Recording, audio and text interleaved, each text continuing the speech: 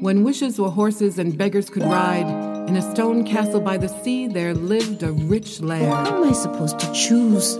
There are so many. And so he left the trail, and he followed the sound of the music. I am the goat from the hills and the mountains. And when I have finished eating these herbs and these vegetables, then I shall eat you, too.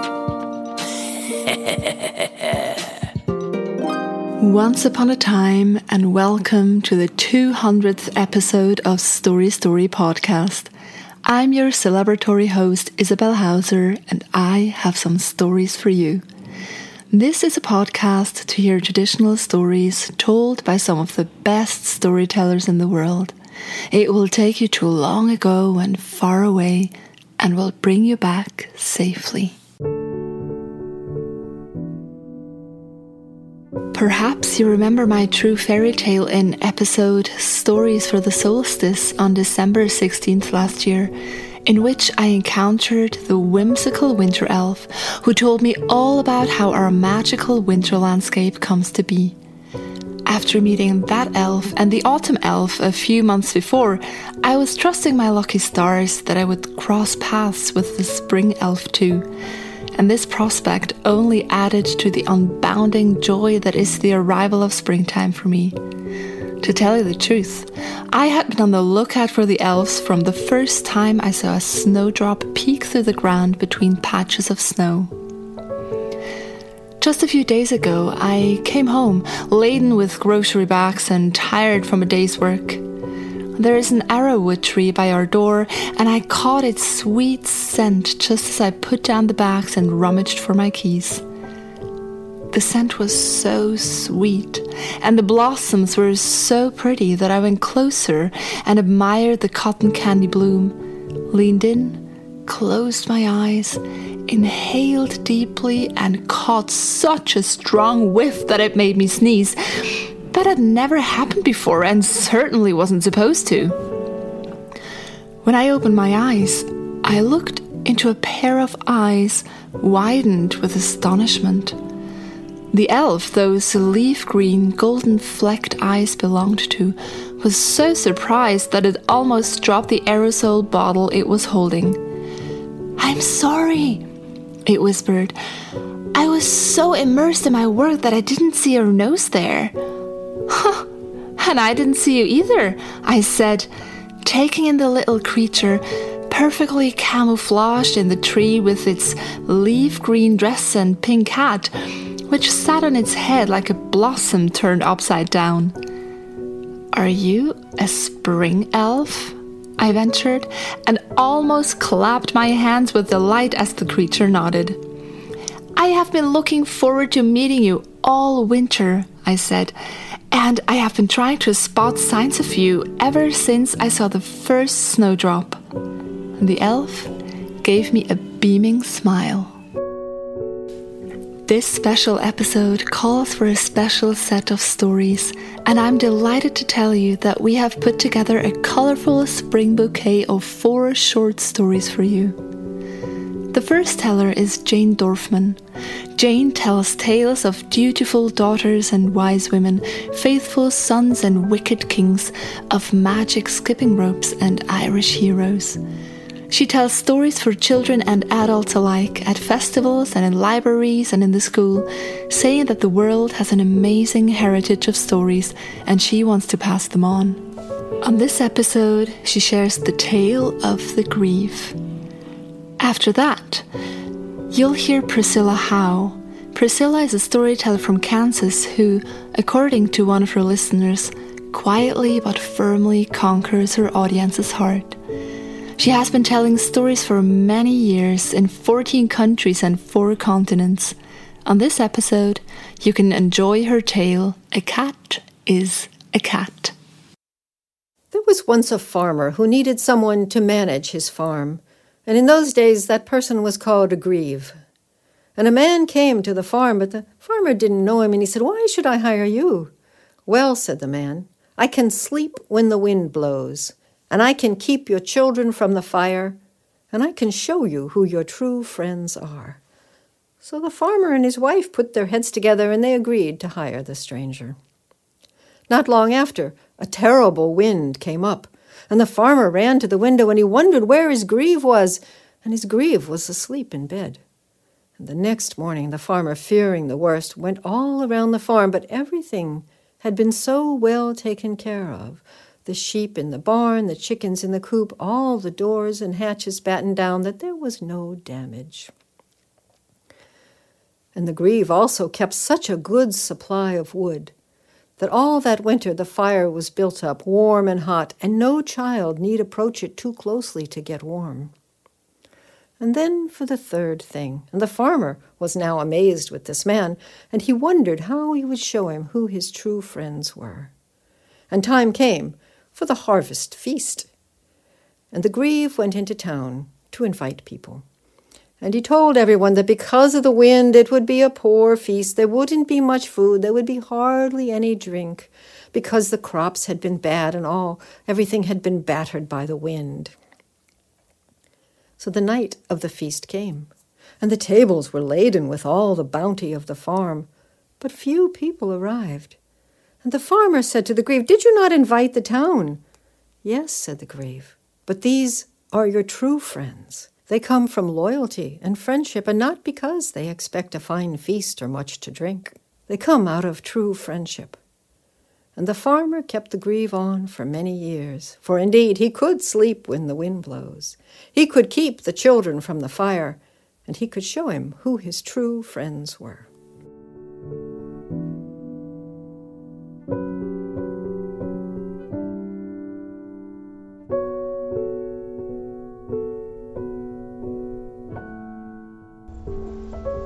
Hi everybody, it's Priscilla with another bedtime story. It's a windy night here, and the train is going by, and next door there are wind chimes, so you might hear those during the story. Can you hear the train? It's pretty loud tonight. I want to tell you a story from Vietnam called A Cat is a Cat is a Cat. Once there was a man who got himself a little cat. Oh, he loved that cat. He would carry it around, and it would purr. Sometimes it sat on his shoulder, and it would rub its face on his face. Oh, he loved that little cat. He decided to invite all his friends to a party so he could tell them the name of his new cat. Everyone came. He said, "I would like to introduce you all to my new cat. Her name is Heaven, for there's nothing better than heaven." And everyone said, "Heaven, Heaven, what a name, Heaven! Oh, great, what a nice cat." Everyone said that except for the wise man, who stroked his beard and said, "Well, Heaven is a good name, Heaven is a strong name, Heaven is an interesting name, but you know, there is something stronger than Heaven. Yes, sometimes a cloud will cover the face of Heaven. Don't you think Cloud would be a good name? Cloud is stronger than Heaven." Oh, yes, you have a point. Well, I am going to name my cat Cloud." Everyone said, "Cloud, a name for a cat, a good name for a cat, Cloud." "Oh, this is a good name, this is an interesting name, it is a strong name. Yes, it is very good, it is very good. But you know, a wind could come and blow the cloud away. Perhaps wind is stronger than cloud." Yes, wind. I'm going to name my cat Wind." And everyone said, "Wind, Wind, an interesting name for a cat. Yes." But that one wise man said, wind is good, but you know, you could build a wall to block the wind, and then the wall would be stronger than wind. That is the truth, is it not? That is the truth. So wall perhaps is a stronger name than wind." "Wall? You think I should name my cat Wall?" "Very well, I'll name my cat Wall. Wall, an interesting name for a cat. Yes, Wall is good, Wall is interesting, Wall is a strong name, but you know, a little mouse might come to the bottom of the wall, and it might just nibble away, and a crack would form, and then eventually the wall would fall down." "Oh, wait, you want me to name my cat Mouse? No, perhaps you wouldn't call your cat Mouse. What is stronger than a mouse? Cat! A cat is stronger than a mouse. I am going to name my cat Cat. And everyone said, Cat! What a great name for your cat! Cat! And he did name his cat Cat. But sometimes, when no one else was around, he would hold his cat and he would stroke the cat and he would scratch it around the ears and he would talk sweetly to the cat. And whenever he did that, he always called his cat Heaven. And that is the story. A cat is a cat is a cat. The fairy tale sponsor for this episode is Spring-a-Ling-Ding Clean by Snow White and Friends. Does your burrow feel like a dwarf's dwelling after a long hibernation? Treat yourself to a spring clean and make it sparkle like Charming's Castle by opening your doors and windows to Spring-a-Ling-Ding Clean by Snow White and Friends. Personally trained by Snow White, the animals will flit and skit about your house and make it gleam faster than you can say dustpan and broom. They will reach the furthest corners and deepest crevices and make the best hidden dust motes and most persistent stains disappear in no time. For a mild extra fee, they will tweet, bark, chirp, beep, snuffle and whistle songs you can select from our premium playlist while merrily working away. If you have cats, dogs, guinea pigs, mice, daddy longlegs, or any other trustworthy pets yourself, you can also sign them up to one of our classes where we will teach them how to do your chores. Let winter's mustiness be swept away in an instant and book your magical cleaning appointment now. Spring-a-Ling-Ding Clean by Snow White and Friends, making the fairy tale of cleanliness come true this spring. For this special anniversary episode, I have the pleasure to thank Kathy Carruthers for her generous donation through the website. Kathy is not only a fabulous supporter of the arts, but she also has the magical ability to sprinkle stardust from the tips of her fingers and toes, leaving behind a trail of glitter and magic wherever she goes. I quite envy her for that. A donation through the website is a wonderful way of supporting our work in spreading the magic of storytelling. Another way of showing your support is by becoming a patron. And you not only get our best wishes for your own happy ever after, no, there are several goodies waiting for you. All patrons, from the Magic Beans to the 7 League Boots, get a Story postcard 4 times a year. The postcards feature one of the delightful fairy tale sponsor images. Would you like to get a postcard from the podcast? If you sign up as a patron at any level, you will get one in the mail soon, wherever you are in the world. Become a patron by going to patreon.com/storystorypodcast or storystorypodcast.com. One reason we have reached 200 episodes is the support of our patrons, so a huge and massive thank you to all the patrons who make this podcast possible. You are the fresh strawberry jam and cream on our homemade scones.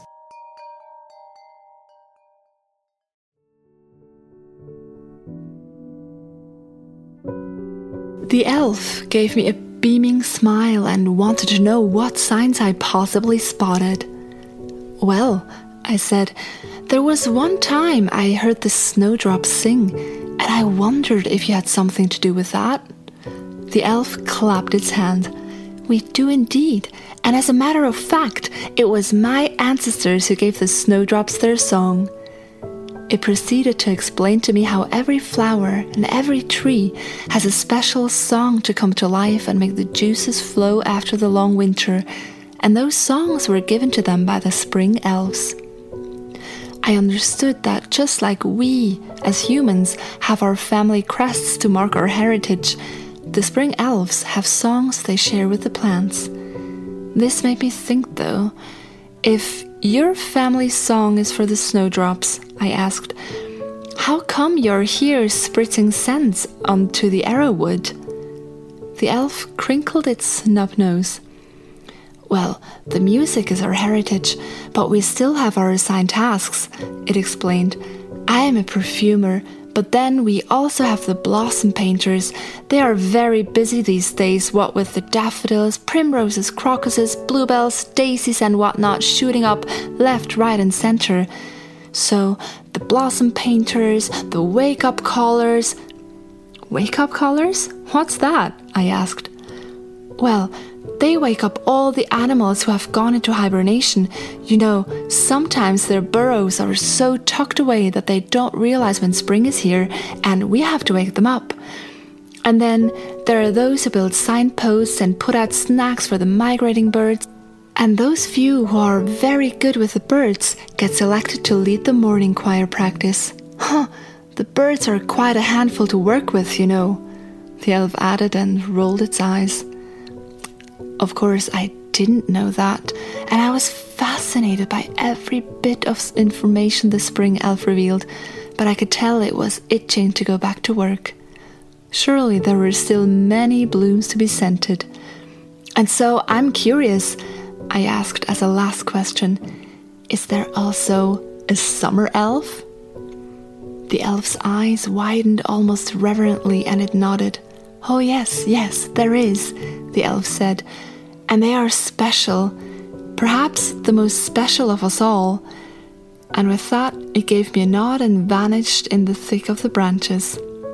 Well, I can't wait to meet the summer elf too, and in the meantime, I plan on enjoying spring to the fullest and appreciate the spring elf's contribution to its magic with every breath I take.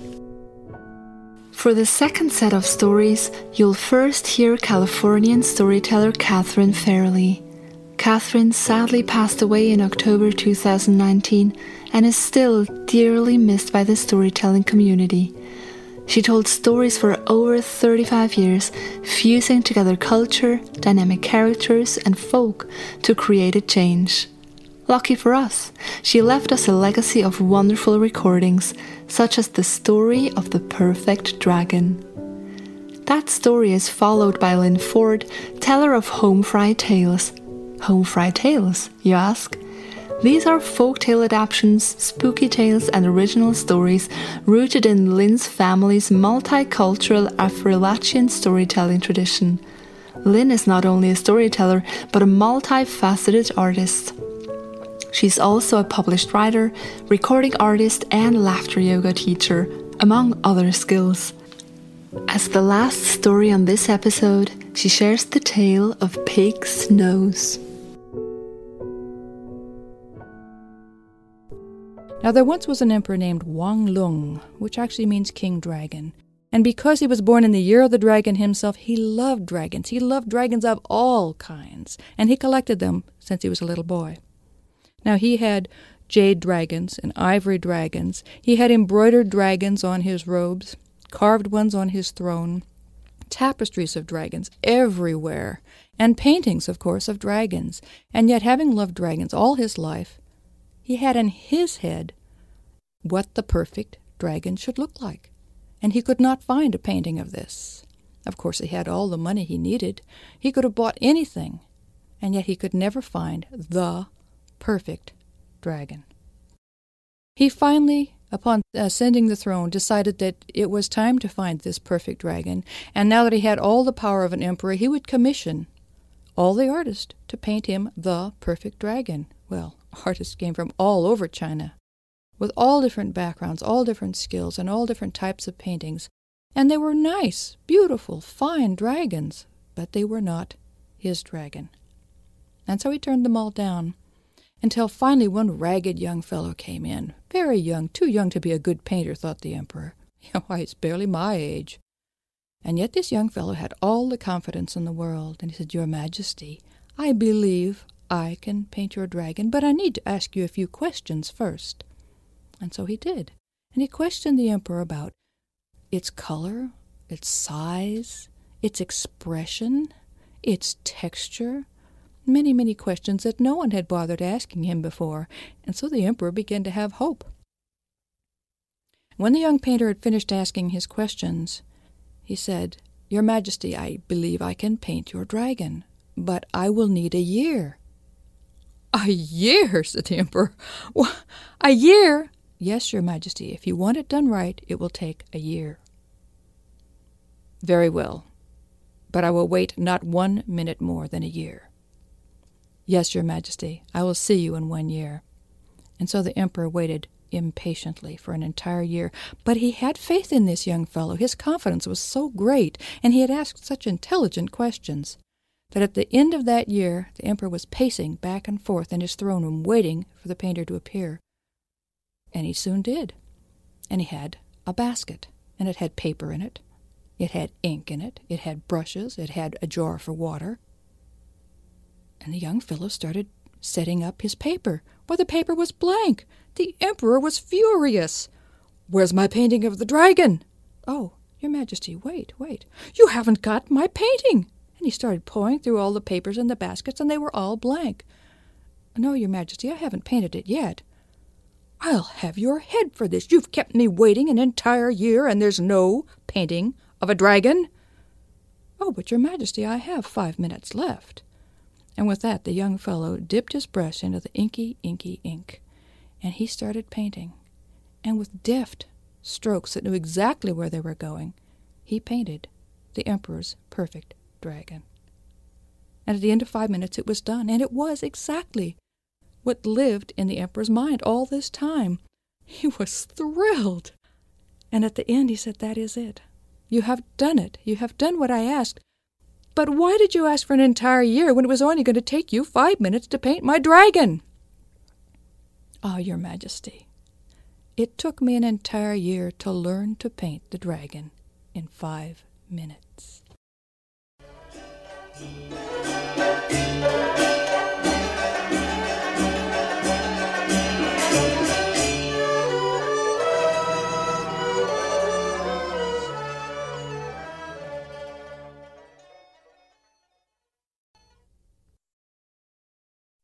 Pigs didn't look the way they look now either. You see, in the first days, the pigs, short and kind of stumpy looking, round and kind of chubby looking, had long noses and straight tails. Long noses like elephant, straight tail like a snake attached to their back. But pigs were greedy, even then. See, Papa God was trying to check on all the little critters, and he had sprinkled some seed on the ground for the new young birds, helping them learn how to fly from their nests and how to eat those seeds. Well, Pig saw those seeds, and he stuck that long nose out and started vacuuming those seeds up just like a vacuum cleaner. Papa God said, "Boy, you don't need nothing else to eat. You're already nice and round and chubby, and you're taking the food that I put down there for those little birds." And he picked that pig up and set him on a tree stump, told him, "You stay there while I finish feeding things." Then Papa God went over to the water, and there were some small fish there, small fish that might not get enough to eat yet if they didn't know where to look for what they needed. So Papa God sprinkled some food on the water for those little fish, and as the fish rose up to get that food, along came that pig. He jumped down off that stump, run over there as quickly as he could, stuck that vacuum cleaner nose down in the water, and sucked up all the food Papa God had left for the fish. Papa God said, "Boy, didn't you hear what I said? You're already nice and chubby and round, and I know you have had your fill of food. Stop being greedy." He picked that pig up, put him back on that stump, said, "Now stay there while I finish what I'm doing." But no matter what he tried to tell that pig, Pig kept eating everybody else's food, until finally Papa God picked him up under one big arm and told Pig, "I got to make a change here." And he grabbed that pig's nose, and he twisted that nose, and twisted it, and twisted it, and then snapped it off. Snap! And then he smacked what was left of that nose so that it was flat. And all Pig could say was, "Ow!" It hurt so bad that it curled that pig's tail up into the curly tail that pigs wear to this very day. And whenever you hear a pig making that noise and shaking that little curly tail, you know he's remembering how greedy he was in the first days of creation. Thank you for listening to the Story Story podcast. Show the love. Find Jane Dorfman, Priscilla Howe, Catherine Fairley, and Lynn Ford on the internet. Tell them you heard them on the podcast and now want to hear them tell more stories.